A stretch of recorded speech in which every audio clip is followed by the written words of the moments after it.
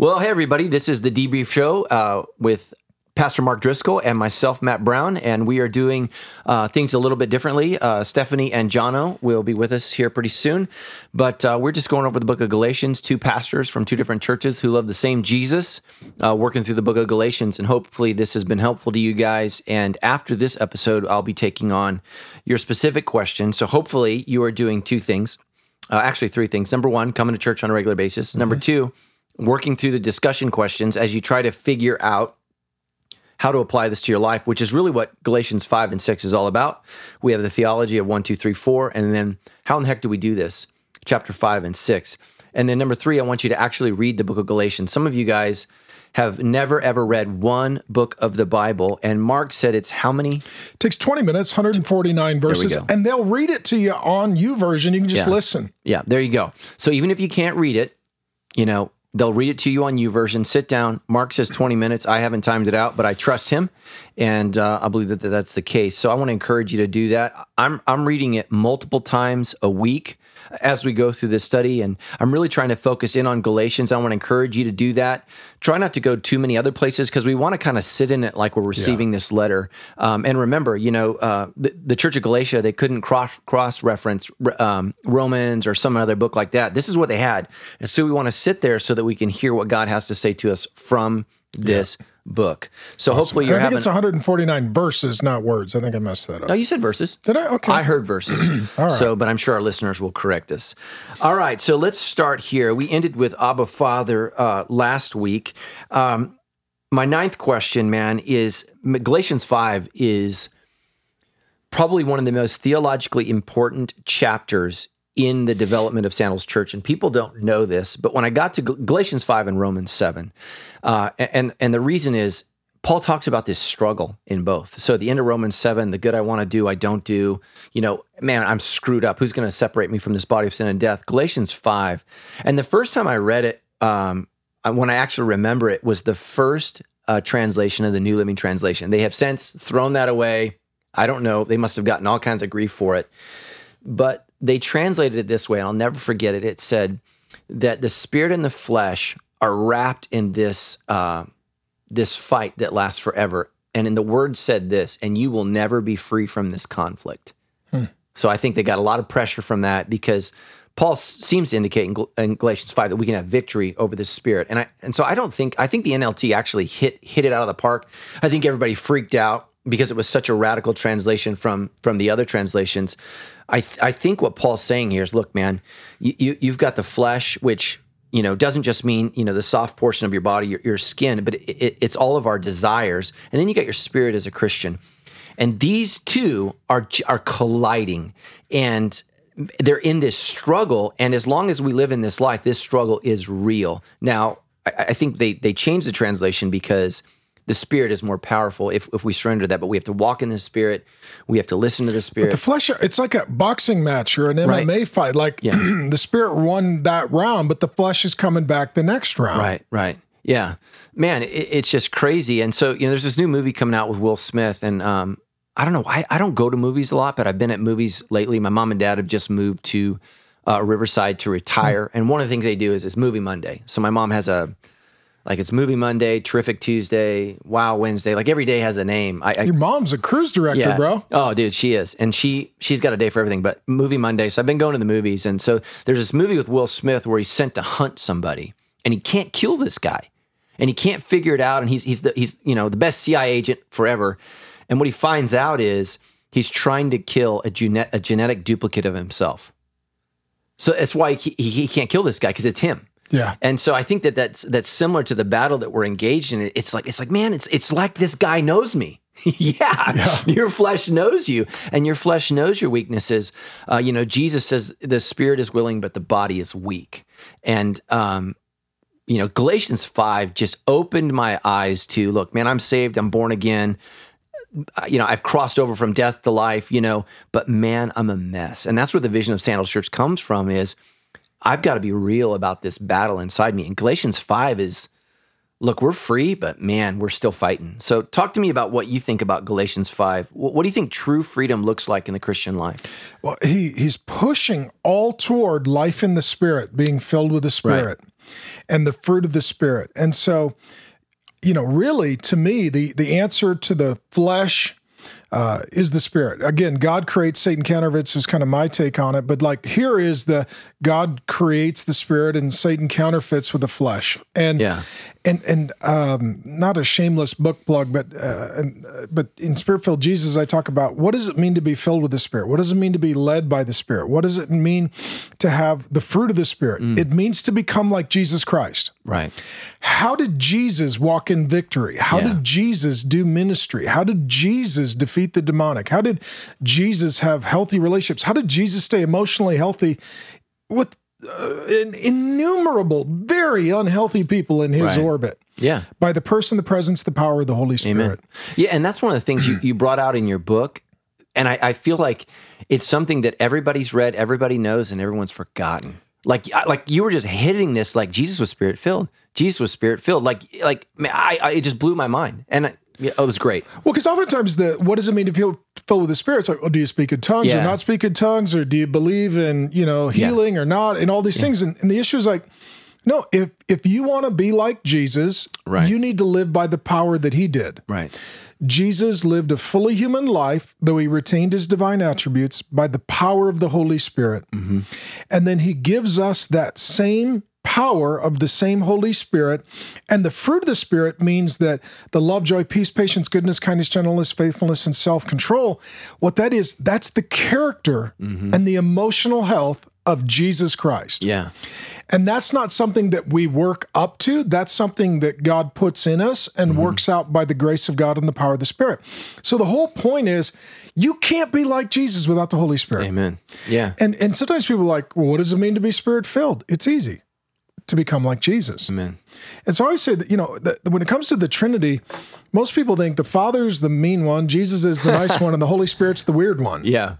It's like, no. Yeah. The Father loves us. Jesus comes to reveal the character of the Father, and then the Holy Spirit comes to give us the character of the Father. Right, but don't you think so much, and I mean, you run in more charismatic circles than I do, but so much of what's happened in the charismatic movement, I think, is Satan counterfeiting stuff so we go, oh, the Spirit, I don't want that. I mean, think of if Satan can unplug us from power, right? Because that's weird. Oh, I don't want to do that. I don't want to, I don't want the Holy Spirit to take over my life, so I don't bark like a dog and pray for feathers falling from the ceiling. And, you knew Wayne Cordero, right? I've met him. Yeah. Good man. Great man. Gracious. Oh man. So I love that guy. Like he's got sandals. We have weird people at our church. He had some weirdos. Like one time in church service, this guy behind me, he's like on all fours barking like a dog. And I'm like, Wayne. Yeah. We have a canine on Is that aisle an 4. emotional support man? Yeah. And he told me, he's like, do you want me to judge you based upon the weirdest person in your church? And I was like, no. So yeah, absolutely. So sorry, I interrupted you. I totally threw you off, but Spirit-filled, man. Well, and that's where he's going. Right. And you look at it, he contrasts that with the works of the flesh, sexual immorality, rivalries, dissensions, unforgiving bitterness, hatred, seething, sexual perversion. You're like, I think flesh must be the Greek word for America. Yeah. I mean, it's bad. I mean, we live in a world that is not marked by the fruit of the Spirit, but by the works of the flesh. Yeah. And so the works of the flesh are living culture up. Yeah. The fruit of the Spirit is living kingdom down. Amen. And that's why the Holy Spirit has to come down, because he brings God's power, God's kingdom, God's character. That doesn't come up from any culture. There's no culture on the earth that looks like the culture. Because right now, in the kingdom of God, there's God the Father, God the Son, God the Spirit, the souls of departed saints, and all the angels. You need to know right now, there's a culture there. Right. And unless that culture comes down, there's no hope for this culture. Yeah. Mm-hmm. Right. And that's the fruit of the Spirit. That's the culture of heaven. Right. Yeah. No, amen. And so I think what the enemy has done to us as Christians is he's divided us not into pro-Jesus, anti-Jesus camps. He's divided us into pro-Democrat, pro-Republican camps. And the problem is both organizations are right on some issues and wrong on some issues. and we have to speak up for Jesus wherever we can on both issues. And so I tell our people, as the finisher has said, some want you to look, I say that, liberals want you to look to the left, Republicans want you to look to the right, progressives want you to look to the future, traditionalists want you to look to the past. Jesus wants you to look up to the kingdom. Amen. And the whole world is fighting because they don't know about that fifth option, and that is look up to the king and the kingdom. Right. Because there is a day coming when our king and his kingdom is coming, and all the cultures will go away. Right. Left, right, Yeah. gone. Traditional, progressive, gone. America, China, gone. Right. Everything gone. Jesus. Yeah. A king and a kingdom. Yeah. And so we are residents of these nations, but we're citizens of that kingdom. And our identity, our allegiance, our marching orders have to come from that king and kingdom.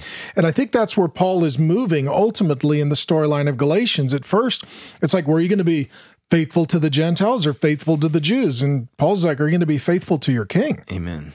Yeah. You know. Amen. Don't you think that's hard for us in our culture today because we don't live in a kingship? I mean, people today have no problem. Even employees of the federal government, no problem. I don't know if you saw it, but they had a what do you call it? A person in D.C. flipping Trump the bird, like as he's going by in his motorcade. Well, she got fired, and she's like, "Wait a minute, I'm an American citizen." Like, yeah, we also work for us.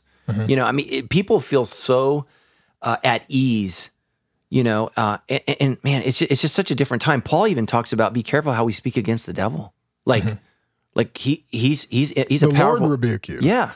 I mean, you got to be careful. And so I just don't think we have any idea. Well, rebellion, we're kind of off topic, but that's okay. That's how I roll, bro. Rebellion started not on earth, but in heaven. Yeah. And it was an authority issue. And it was, Satan thought, I don't like being under authority. Right. I'd like to be in authority, and I don't want to take orders. I want to give orders. And I think if I recruit some people, we could set up a different governance, and we could overtake and overthrow. And so then they're cast down to heaven, cast down from heaven to earth. Jesus says, I saw Satan fall like lightning from heaven. And what happens is Satan continues to go after the heads. So he goes after Adam, who's the head of the human race. He goes after Jesus, who's the head of the new covenant. Then, he goes after Peter. Satan has sought to sift you as wheat because Peter is the head of the church. And what Satan is always trying to do is overthrow, topple authority, create anarchy and rebellion, because if there isn't any authority and order, then there's anarchy and rebellion, which is the culture of hell. And so we live in a country that literally has embraced disrespect, dishonor, anarchy, rebellion, and it doesn't produce anything. It only just breaks things, And I always, in the military, my military friends always say, sometimes you have to salute the uniform. Right. Which means, that guy wearing the uniform, I'm not super excited about him, but I will salute because I salute the uniform. Yeah. And not every man or woman who wears that uniform is a bad person, though there are some. Yeah. But our world feels like everybody should be toppled, taken down. And it literally is this sort of Lord of the Flies on a national global scale. And it's just self-destruction. Yeah. And it's the works of the flesh. It's not the fruit of the Spirit. Right. I mean, like right now, if somebody messes up publicly, we don't say, well, let's give them love and, peace. And love and peace, patience, kindness, gentleness. Yeah. I mean, go to the internet and just ask me in the comment section of blogs and social media, how's self-control going? Right. Yeah. Terrible. I mean, yeah. Oh, man. Well, I've been guilty of it, 100%. We all have. Yeah. And the Holy Spirit comes and says, this needs to change. Right. Yeah. So Paul talks about the works of the flesh. So let's go there before we get into the Spirit. He kind of, starts with sex, sexual immorality, moral impurity, and promiscuity. All three words refer to sex. Yeah, it's just pants problems. Right. I think, anymore, churches give away, ministries give away mugs and water bottles and stickers. We should start giving out belts. Yeah. Because that's what people really need. We should put the church or ministry URL on the belt. Yeah. Because ultimately that is pretty much where the battle is won and lost for the Lord, is in regards to the belt. Right. Yeah, and spirituality that is godly is counter to sexuality, like the way that we naturally, our drive, our intensity, and I think so much of the counterfeit gospel today is, well, can't we marry these things? Can't we? Well, that was in Corinth. Yeah, Yeah. they have temple prostitutes and sexual immorality, and the guy is having a romantic relationship with his stepmother. Right. And they're like, who are we to judge? We have a rainbow on our camel, Yeah. Who are we to judge? Yeah. And it's like, no, the issue is always the same, and that is sex your religion? Yes. Because when Jesus isn't the center of your life, sex becomes the center of your life. Yes. And then your sexual activity and identity, they define you. And to tell somebody you can't do that is literally to tell them you need to get a new religion. Right.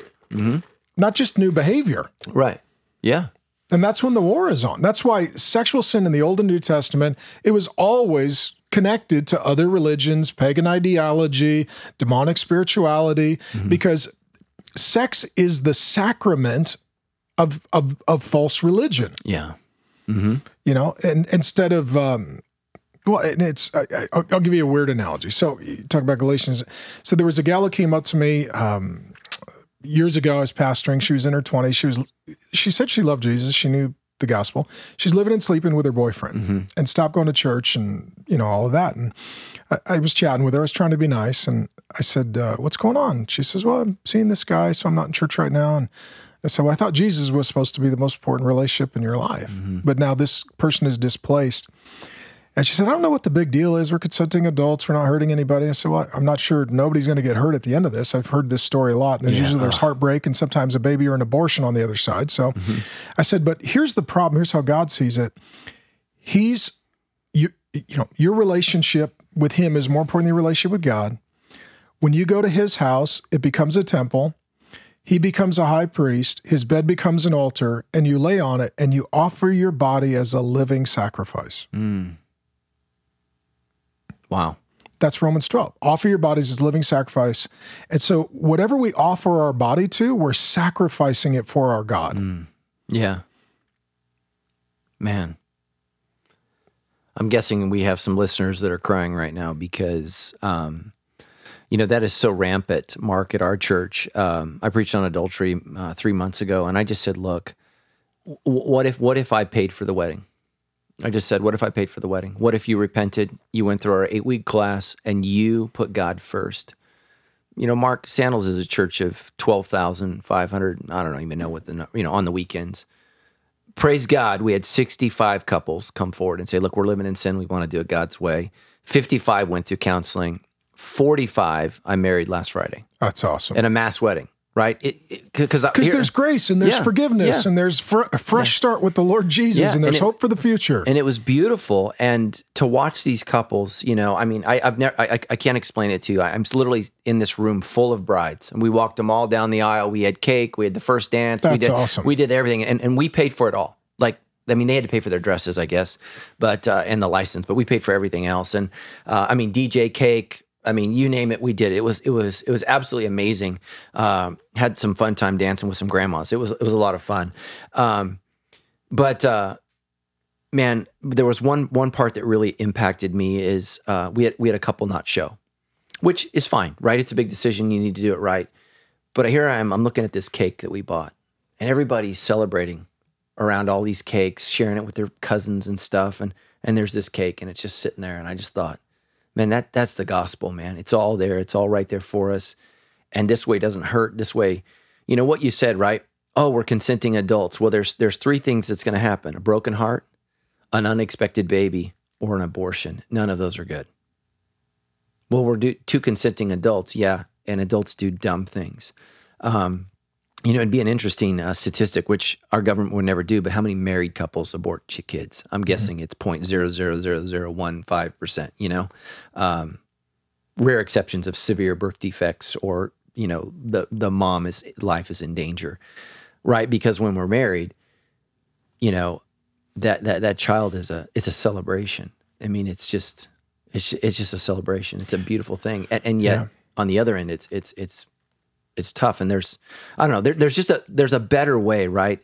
The sins of the flesh are obvious, and so the first 3 are sexual. The next 3 are really religious: idolatry, sorcery. I don't know what hatred's going to be more like the way that we express it. So maybe just the next 2: idolatry and sorcery. What we worship false gods. And then he says... Next is probably relational. You could put that category over. Yeah, hatred, strife, jealousy, outbursts of anger, which I'm particularly good at. Selfish ambitions, dissensions, factions, envy, drunkenness, carousing, and I love this line, and anything similar. Because what happens is if you're like, okay, here's the 16 things God hates, and you're like, I created a new one. And so he gave a junk drawer, etc. Yeah. Oh, yeah. One of my favorite verses, I can't think of it, we'll put this in the notes, is there are 6 things God hates. No, wait, 7. I love that verse. Yeah.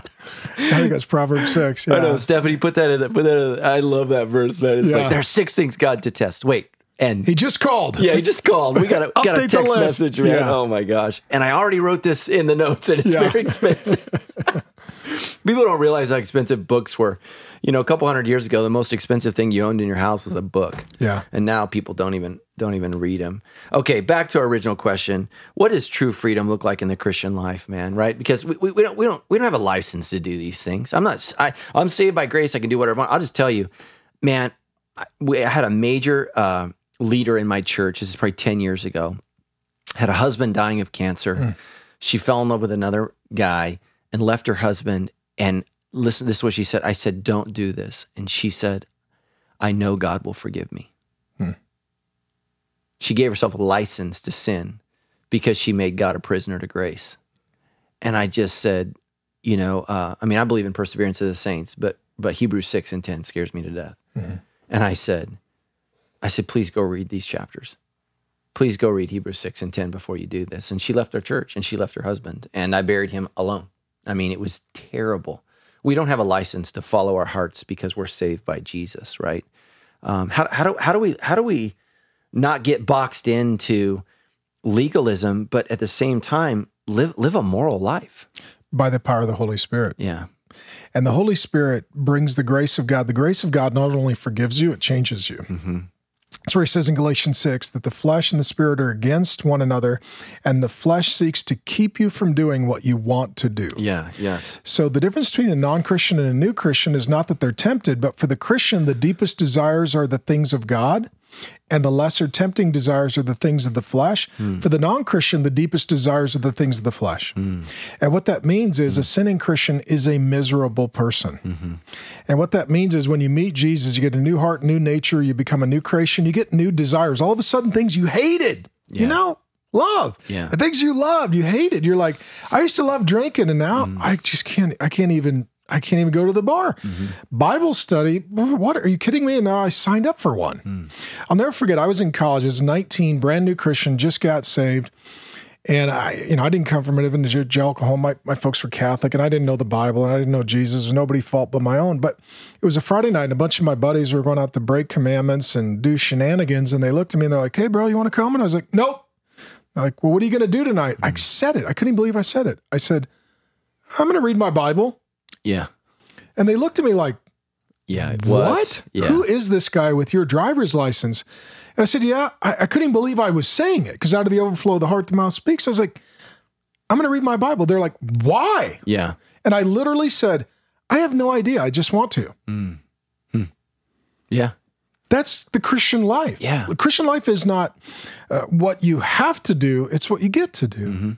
And so, to take God's grace and say, God's grace forgives me, but doesn't change me.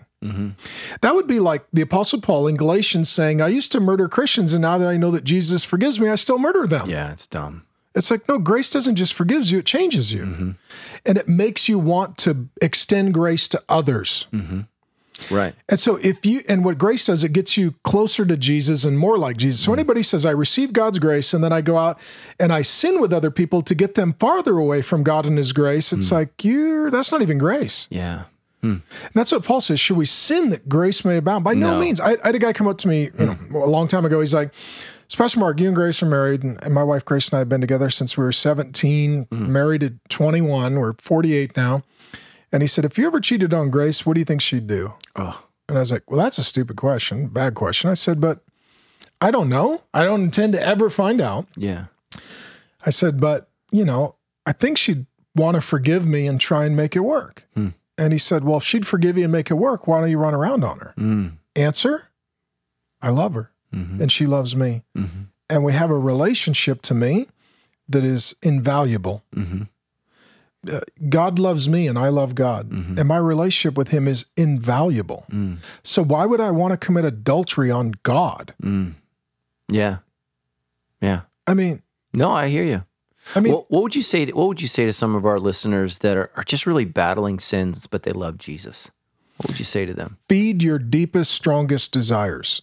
It's the power of replacement. It's, Paul says to put off and put on. And so sometimes we have bad habits. We have, bad patterns in our life. And we're just so used to putting on the flesh and sin that we got to figure out, what does it look like to take it off? But it's that, like Jesus says, if you cast a demon out and you don't replace it with the Holy Spirit, you get 7 more demons. So somebody's like, I got rid of my drinking and now I'm shooting heroin and watching porn. You're like, well, that wasn't progress. Right.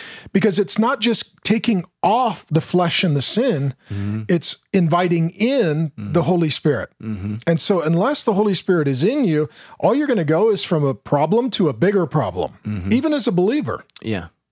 Yeah. Amen. Amen. Yeah, and just know this, that whatever God has called you to is always better than whatever the demon is tempting you with. Oh, yeah. Right? I mean, think about the temptations. Jesus, if you bow down and worship me, I'll give you this hill with all these people on it. I mean, versus what God has, right? Sitting on the throne of thrones. I mean, think about that. I mean, it's nothing. And a couple of weeks ago, I'm a Lakers fan, which... We're praying for you, brother. Do you think anybody's going to come and play with Kobe? Kobe? Or excuse me, with LeBron. Yeah, I'm tired. I know. It's LeBron. Yeah. No, it's a disaster. And I mean, you talk about, like, look at these next sins right here. I'm going to talk about the Lakers right now, where it says, where is it? Dissensions, factions, selfish ambitions, rivalries. That's the Lakers. I was trying to figure out, who they were going to pick. And so I won't say. I know, and they didn't do well in the draft lottery either. They didn't get a good pick. 4th? Yeah, but... Yeah, I know. So I Googled it, and I must have typed something wrong. So, boom, on that computer, you saw me, full naked woman, like it was some kind of, like, I don't know, dating website. Yeah. Boom. And I just remember a time in my life, and I'm saying this to guys who are struggling with porn and addiction. I remember a time in my life where it would have taken everything in me to not click. And without even thinking about it, I backclicked, which then sent me to another porn site, and I backclicked. And so then I go get Tammy, and I said, hey, I need you to get me out of this site. And so we sit down and we talk, and she's like, that was really explicit. Are you okay? And I said, yeah, why? And she just said, well, I know this has been an issue for you. And I said, and again, it was bizarre. And it's not that I'm not without temptation. It's just like, it would never occur to me to choose that instead of you. Like, deepest desires. Yeah. There are weaker, tempting desires. Yeah. But I was able to bring it to her and say, look, this is what happened. I want you to fix this. And then we immediately had to have a meeting with my son, because I'm like, dude, I'm freaking typing in NBA dot something, and this is what comes up. I mean, that's not even fair, right? I mean, to him. And so we had this great talk, but Tammy and I were lamenting later that night. I don't know if it's lamenting or just talking about it. It's just like, I wish I could have gone back to Matt Brown in his early 20s and said, look, man, if you continue to walk in the Spirit, you're going to get to the place in your life where it's just a back click. No. I mean, Jesus has a naked woman thrown at his feet, and he's drawing on the dirt. Right? I mean, and you just got to know, through the Spirit, you can get there. But it says we got to walk in the Spirit, right? I've got to choose every day, like when I'm frustrated, when I'm angry, And that's walking away from some stuff. Yeah. Yeah. Walking in is walking away. Yeah. Absolutely. Man, it's just interesting, and just be really, really aware of things that have holds on you. Like, I like a glass of wine, but I found myself really looking forward to that. And I told Tammy, I said, I'm just going to stop for a while. She said, why? I said, I don't want anything to have a hold on me. And I just, haven't drank hardly at all this year, because I just am like, man, I want to rest in God's Spirit. I want to rest in God's presence. I don't want it to be a glass of wine. I don't want that to be the thing that's bringing me down. Because like you, I've struggled with anxiety quite a bit, and I'd love to have you on the show sometime just to talk about how you've worked through that, because, man, that's our culture, right? So, true freedom. I think a lot of churches struggle with, well, we've got to make sure people. I think we treat people like idiots. We got to make sure that we tell you all the rights and the wrongs. And so when we do that, would you say that we're maybe not intentionally, but unintentionally pulling people away from being led by God's Spirit?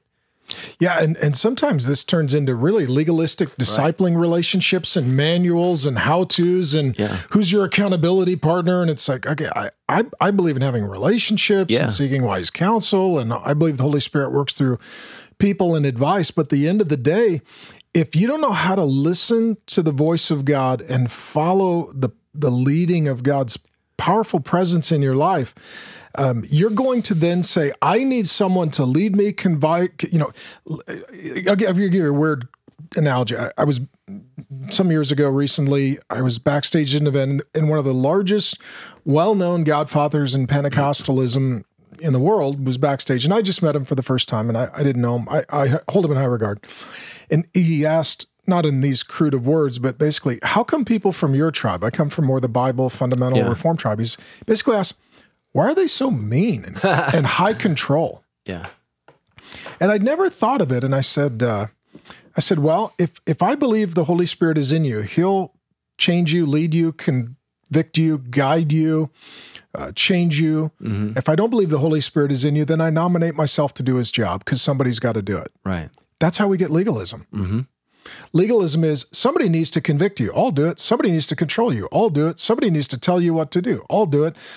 Somebody needs to keep an eye on you. I'll do it. Right. And the Holy Spirit's like, got this. Right. Now let's just talk about, like, a couple years ago, I was like, man, I've just changed. I think accountability is helpful in the beginning of your relationship, but I think it's ridiculous. And here's why.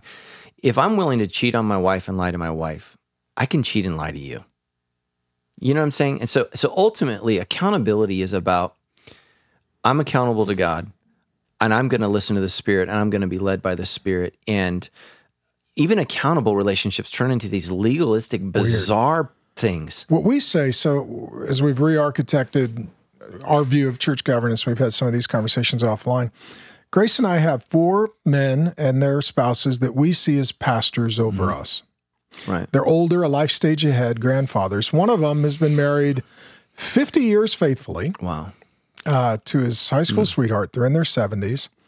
Love and serve Jesus, pray together every day, marriage and family counselor. He's an ordained pastor. I mean, just lifetime of wealth of experience. He's one of our pastors.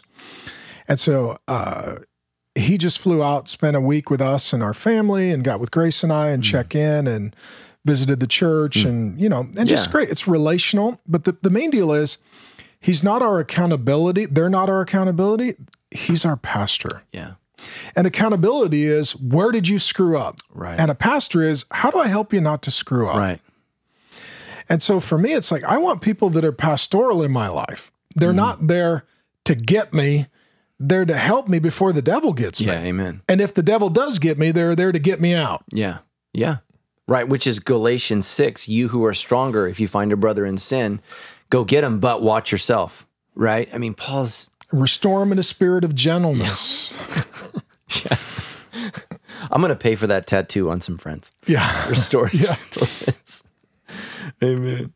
How would you encourage a believer who doesn't feel like they bear the fruit of the Spirit? That, sometimes it's interesting. The people that are the most aware how far they've fallen are sometimes the people that are actually doing better than the rest. Right. The guy who says, man, I just feel like I am crushing it. I read about Jesus, and then I think about me, and I think, man, I'm starting to see the resemblance. It's kind of like twinsies. Right. I'm like, I'm worried for you. Yeah. And the person who continues to look to Jesus and then looks at themselves, they're more aware of their shortcomings. Yeah. Because part of the fruit of the Spirit is realizing, apart from Jesus, any of the things that would demonstrate the character of Christ would not be evident in my life. And that leads to a humility, you know? And I would ask too, find godly people who do, speak truth and love the Lord, and ask them, because just like when you go into a doctor's appointment, it's because you want somebody else to tell you how you're doing. Sometimes we're not the best ones to take our spiritual temperature or to give ourselves our annual checkup. Right. You may say, I'm doing great here. And they're like, actually, you're not. Yeah. I'm struggling here. Actually, you've made good progress. That's why doctors have doctors. Yeah. Right. Amen. And so, who is it that you trust that loves the Lord and loves you can give optics into your life. And that's what Grace and I just did that a few days ago with Roy and his wife, Pastor Roy and his wife. We spent hours with them and was just like, okay, here's where we're at. You guys tell us, how are we doing maritally? How are we doing with the Lord? What do we need to work on? What are we missing? It was like a medical, it's a checkup for the soul. Amen. Yeah. And and they encouraged us in areas that we felt we weren't doing good. And then there were a few areas that we missed. Yeah. And that's a loving, healthy spiritual relationship. Right. They weren't there to bust us or get us. And there was no rules and no list. We prayed, and it was time with the Holy Spirit. Right. Yeah. I think that's why spiritual community is so important. I mean, one of the false gospels today, and I hear it all the time. I mean, I just had a guy preach it to me in the bathroom at LA Fitness. I read my Bible every day, and I spend time with God every day, and I don't need to be in church. I'm like, what Bible are you reading, and what God are you spending time with? Because that Bible and that God that's in that Bible says you need to be in community, because it's not all about you, and we need other people. Isn't that amazing? I mean, he's telling me this. Because his kid goes to my church, but he doesn't, and I'm just like, man, bro, that's not what the Bible says. That's American Christianity, because in the Old Testament, the Bible says that God is seeking to create for himself a people for his own possession. God's trying to make a family. Right. Like even we're in Galatians, but most of the books of the New Testament, if you open it up, it's to the church, not to individuals in the church. Mm-hmm. So you open Galatians 1, to the churches, multiple congregations that are under apostolic leadership in Galatia. Mm-hmm. And you say, I'm going to read that individually, apart from the church. Right. And none of the things that are said to the church have any application for the church. That's like if I wrote a book and it said, hey, dear married couple. Right. And it's like, well, I don't, this has nothing to do with my wife. And it's like, what are you talking about? Yeah. Like it's. Yeah. Human beings' ability to self-deceive knows no bounds. Well, and I say this to people all the time. I mean, I'm pastor too. And they're like, I don't need to go to church. Okay, you do. But also, what if somebody else needs you there? Mm-hmm. Yeah. I mean, it's not all about you. No. Yeah. What if there's somebody there you need to love or serve or give to or unburden or lead to Christ? I mean, if you're going to church for the same reason you go to the mall to get your goods and services, you're a consumer and not a worshiper. Yeah. Yeah. You know? Oh, man. Oh, I know. Okay, we're going to close with this one. Oh, no, we got two more. What's the difference between carrying one another's burdens? This is really good, and I'd never really noticed this because I've never done it. I've never preached through the book of Galatians. I think I've done some things in Galatians 5. Obviously, I've done 6-9, don't grow tired of doing good, or don't grow weary of doing good. But what's the difference between carrying one another's burdens and each person caring for their own load? I mean, this is a huge cultural problem with the American version of Christianity, where nobody's responsible for their own load. And then a lot of people go to church and they don't want to carry anybody else's load. It's really bizarre, right? It's two different Greek words. One is a light load and one is a heavy load. Right. And what happens is in a church or any community, irresponsible people show up looking for overly responsible people that they can transfer all their responsibilities to. Mm-hmm. My kid's a mess. Could you fix him, youth pastor? My wife's a mess. Could you fix him, women's pastor? My husband's a mess. Can you fix him, men's pastor? My job isn't going well. I don't have any money. Could you guys stroke me a check? And I think I need a car too, and maybe a place to live. And you're like, and so what happens is in the name of love, overly responsible people enable and become codependent with irresponsible people. Mm-hmm. And the goal is to make irresponsible people responsible so that together we can help those who have a load or a weight to carry that is much. I'll give you an example. Some years ago, it was literally back-to-back calls that I had. Right. One was a guy who was in his 20s, and he's like, Pastor Mark, I keep losing my job, and I can't make ends meet, and it started with, Mark, I need rent money. Yeah. Able-bodied. I said, well, what happened? He's like, well, I lost my job. Okay, why do you lose your job? Well, I've actually lost a lot of jobs. Okay, why'd you lose a lot of jobs? I don't show up. Yeah. Well, I'll just tell you, that's what happens. Yeah. If you don't go to work, they tend not to pay you. I said, why do you not? He said, well, I sleep in. I can't get up in the morning. He said, since you're my pastor, maybe you could call me and wake me up. I was like, dude, that's a load. You got to carry that. Yeah. That's you. Yeah. Same day, somebody calls and they said, there's a mom in the church, 6 kids, loves the Lord.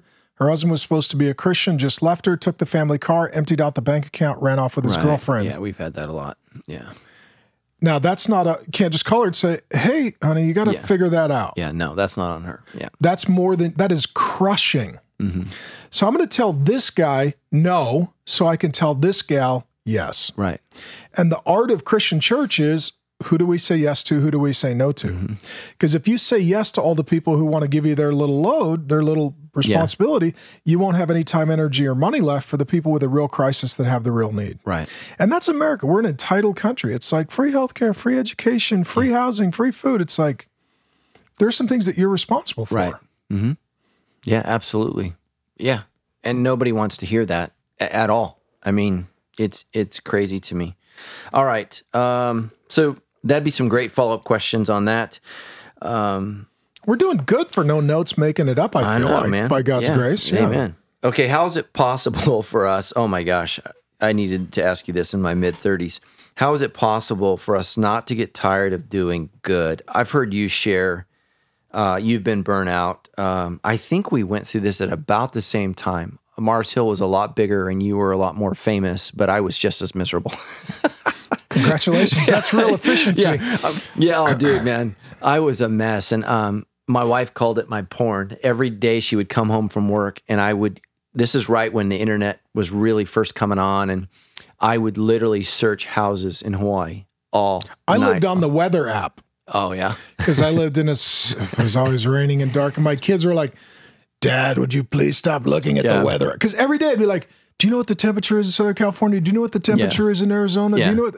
My kids are like, oh my gosh, Dad. Yeah. Isn't that crazy? So how do we not get tired of doing good, especially in a world where people just don't seem to do it?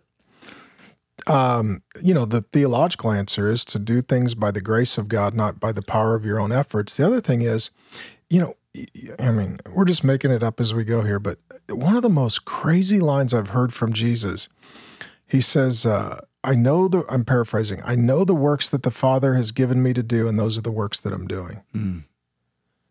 And I thought, there's a lot of things that I'm doing that I'm not sure are things that the Lord has asked me to do. Yeah. And so one of our pastors, he told me, he said, do nothing out of need or opportunity, but only out of the will of God. Mm. There were a lot of things at the time. I've had 2 intestinal ulcers. I've blown out my adrenal glands twice. I think at my worst, I was 50 pounds heavier than I am today. And I wasn't trying to be an NFL lineman, so it wasn't a real need. It was just unhealth. And at the worst of the worst, I'd go into my naturopath and they'd put bags of vitamins, in an IV sack and put a needle in my arm a couple of days a week just so I could get back into the pulpit on Sunday. Mm. I mean, I'm not, just broken physically. And then, as you look at it, you're like, is everything I am doing something that the Lord has asked me to do? Mm. Or is there a need and I filled it, or an opportunity and I chased it? Right. Mm.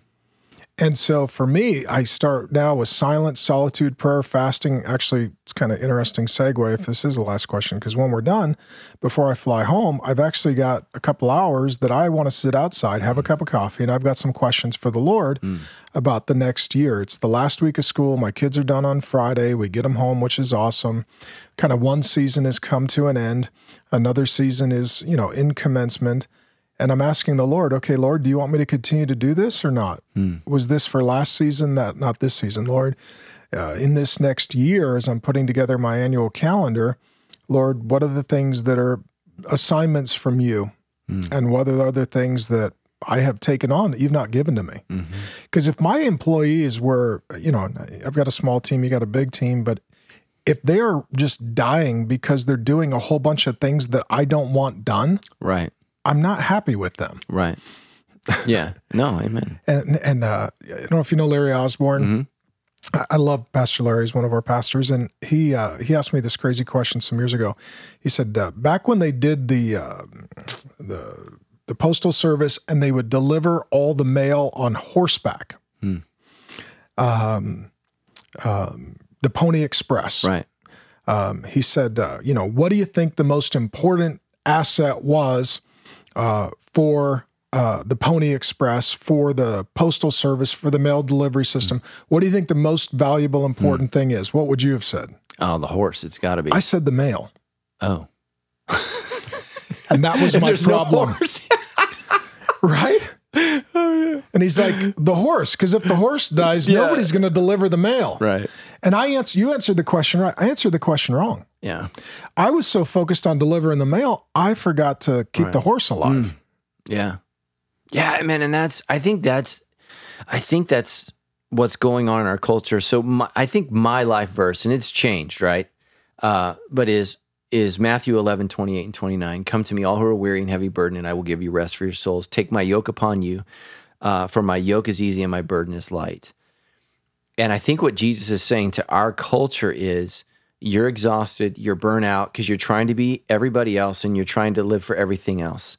Listen to me. I'm going to simplify your life. I'm going to, right? Listen to me. If I've asked you to do this, you can do this. I'm not going to ask you to, I'm going to encourage you to rest, love your family, slow down. Like I'm going to encourage grace. you. Yeah. Give grace for yourself. And I think that burnout for me is when I'm trying to be someone else, or I'm comparing myself to someone else, or I'm envious of someone else. And it's just like, look, I've got to love my kids, my family. And I didn't wake up till I was 40. And literally at my 40th birthday, I took Tammy out. And I've had several of these moments where I've literally, she always gets freaked out about it. I don't know why. Where I literally get on my knees and she's like, what did you do? And they're you're Baptist, bro. So they're confessions. And so one of the last times I did this, I think I've had one since I was 40. I mean, these are only like 4 or 5 times in our 23-year marriage where I've literally got on my knees and I've said, I need forgiveness for this. And when I was 40, I just realized I got to do 3 things for the next 40. I got to love better, I got to lead better, and I got to listen better. And I got to listen to her. I got to listen to God. I got to listen to our kids. I got to listen to our staff. I got to listen to our church. I got to listen to the Spirit. I got to love better with grace, and I just got to be a better leader. And I just feel like, Mark, for me, and I want to say this to all of our listeners who are under 40, and even if you're over 40, I wasted a lot of time.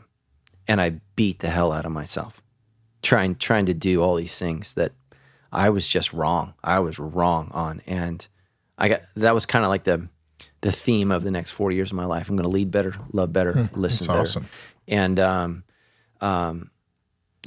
God just really spoke to me. And I was exhausted because, Paul says, I've become all things to all people that I might win some to Christ. I think I took that to an unhealthy level.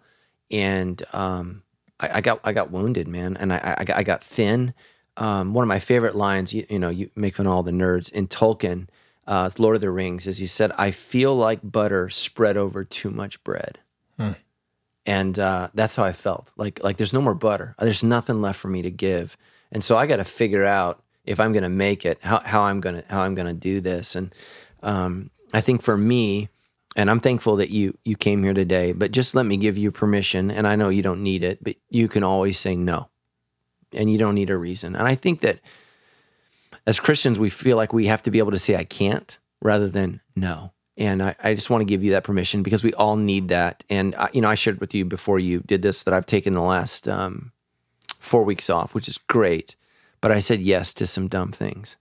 And what that means is I'm not as refreshed as I should be. I'm not as rested as I should be. I'm not, and I've got to learn to do that. And we all need to learn to say no to things so we can say yes to God and the leading of His Spirit. And I just think that it's just so important for us. So that's all I have for today. You wanted to wrap up and say a couple things. Do you remember that? I know we've done so many of these episodes. You said you had 2 things to say at the end. They were going to be offline, but... Oh, then, let's just do it. So... I'm sorry. I didn't understand. I want to... No, that's okay. Maybe this is what it's supposed to be. I put you on the spot. Wow. I wanted to honor, encourage you to stay focused on reaching people here. That sometimes as a church gets big, it becomes like a lighthouse, and light goes out to the nations, and it's dark at the base. Yeah, I've seen that. And, I think part of the Grace Upon Sandals is it's just focused on we're going to reach the people that are near us, wherever we happen to be. Yeah. And so I think part of the strength of Sandals is that it sees itself as a light bulb and not a lighthouse. Yeah. Everybody who's around here, walk into the light and come meet, Jesus who is the light. And I just want to encourage you to continue on that vision of we are not trying to make sure that our fingerprints are in every nation of the earth and every ministry and every conference and, every Instagram group photo. But ultimately, it's to love and serve the people that are part of our church family. And the other thing, too, is, as I walk around the building, I got to see the thing constructed and built over time, and it's awesome that it's full, but it's simple. And it is trying to stretch every dollar and resource to make sure that the focus is always about people. And so this building and this platform is not the trophy, but the changed lives of the people who have met Jesus here. That's the trophy of Sandals Church. Amen. Yeah. Amen. And God is pleased with that. And I love you. And I was going to tell you that offline. Oh, I'm sorry. But it's an encouragement for you and your team to continue the good works that He has begun in you and through you. Well, thank you, brother. I love you very much. Love you Love too, Grace. buddy. Yeah. Love the Trinity Church, and super just blessed to be a part of your life. All right, guys, that's it for Thanks, guys. today. Make sure that you guys are firing in your questions. And let me just ask you to do this, man. If this podcast is touching you or blessing your life, why not share that? Share that with a friend.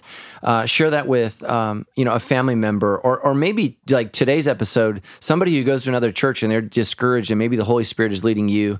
That's something Pastor Mark or myself has said, and I can't tell you how many times somebody in life has said, "Hey, man, I want to share this with you," and it just blessed my soul. And so I want to encourage you to do that. Share the debrief. Share messages at Sandals Church. You can follow Pastor Mark at MarkDriscoll.org's got all the Bible teaching. It's free. You get what you pay for. Yeah, it is awesome. All right, love you guys. See you next week.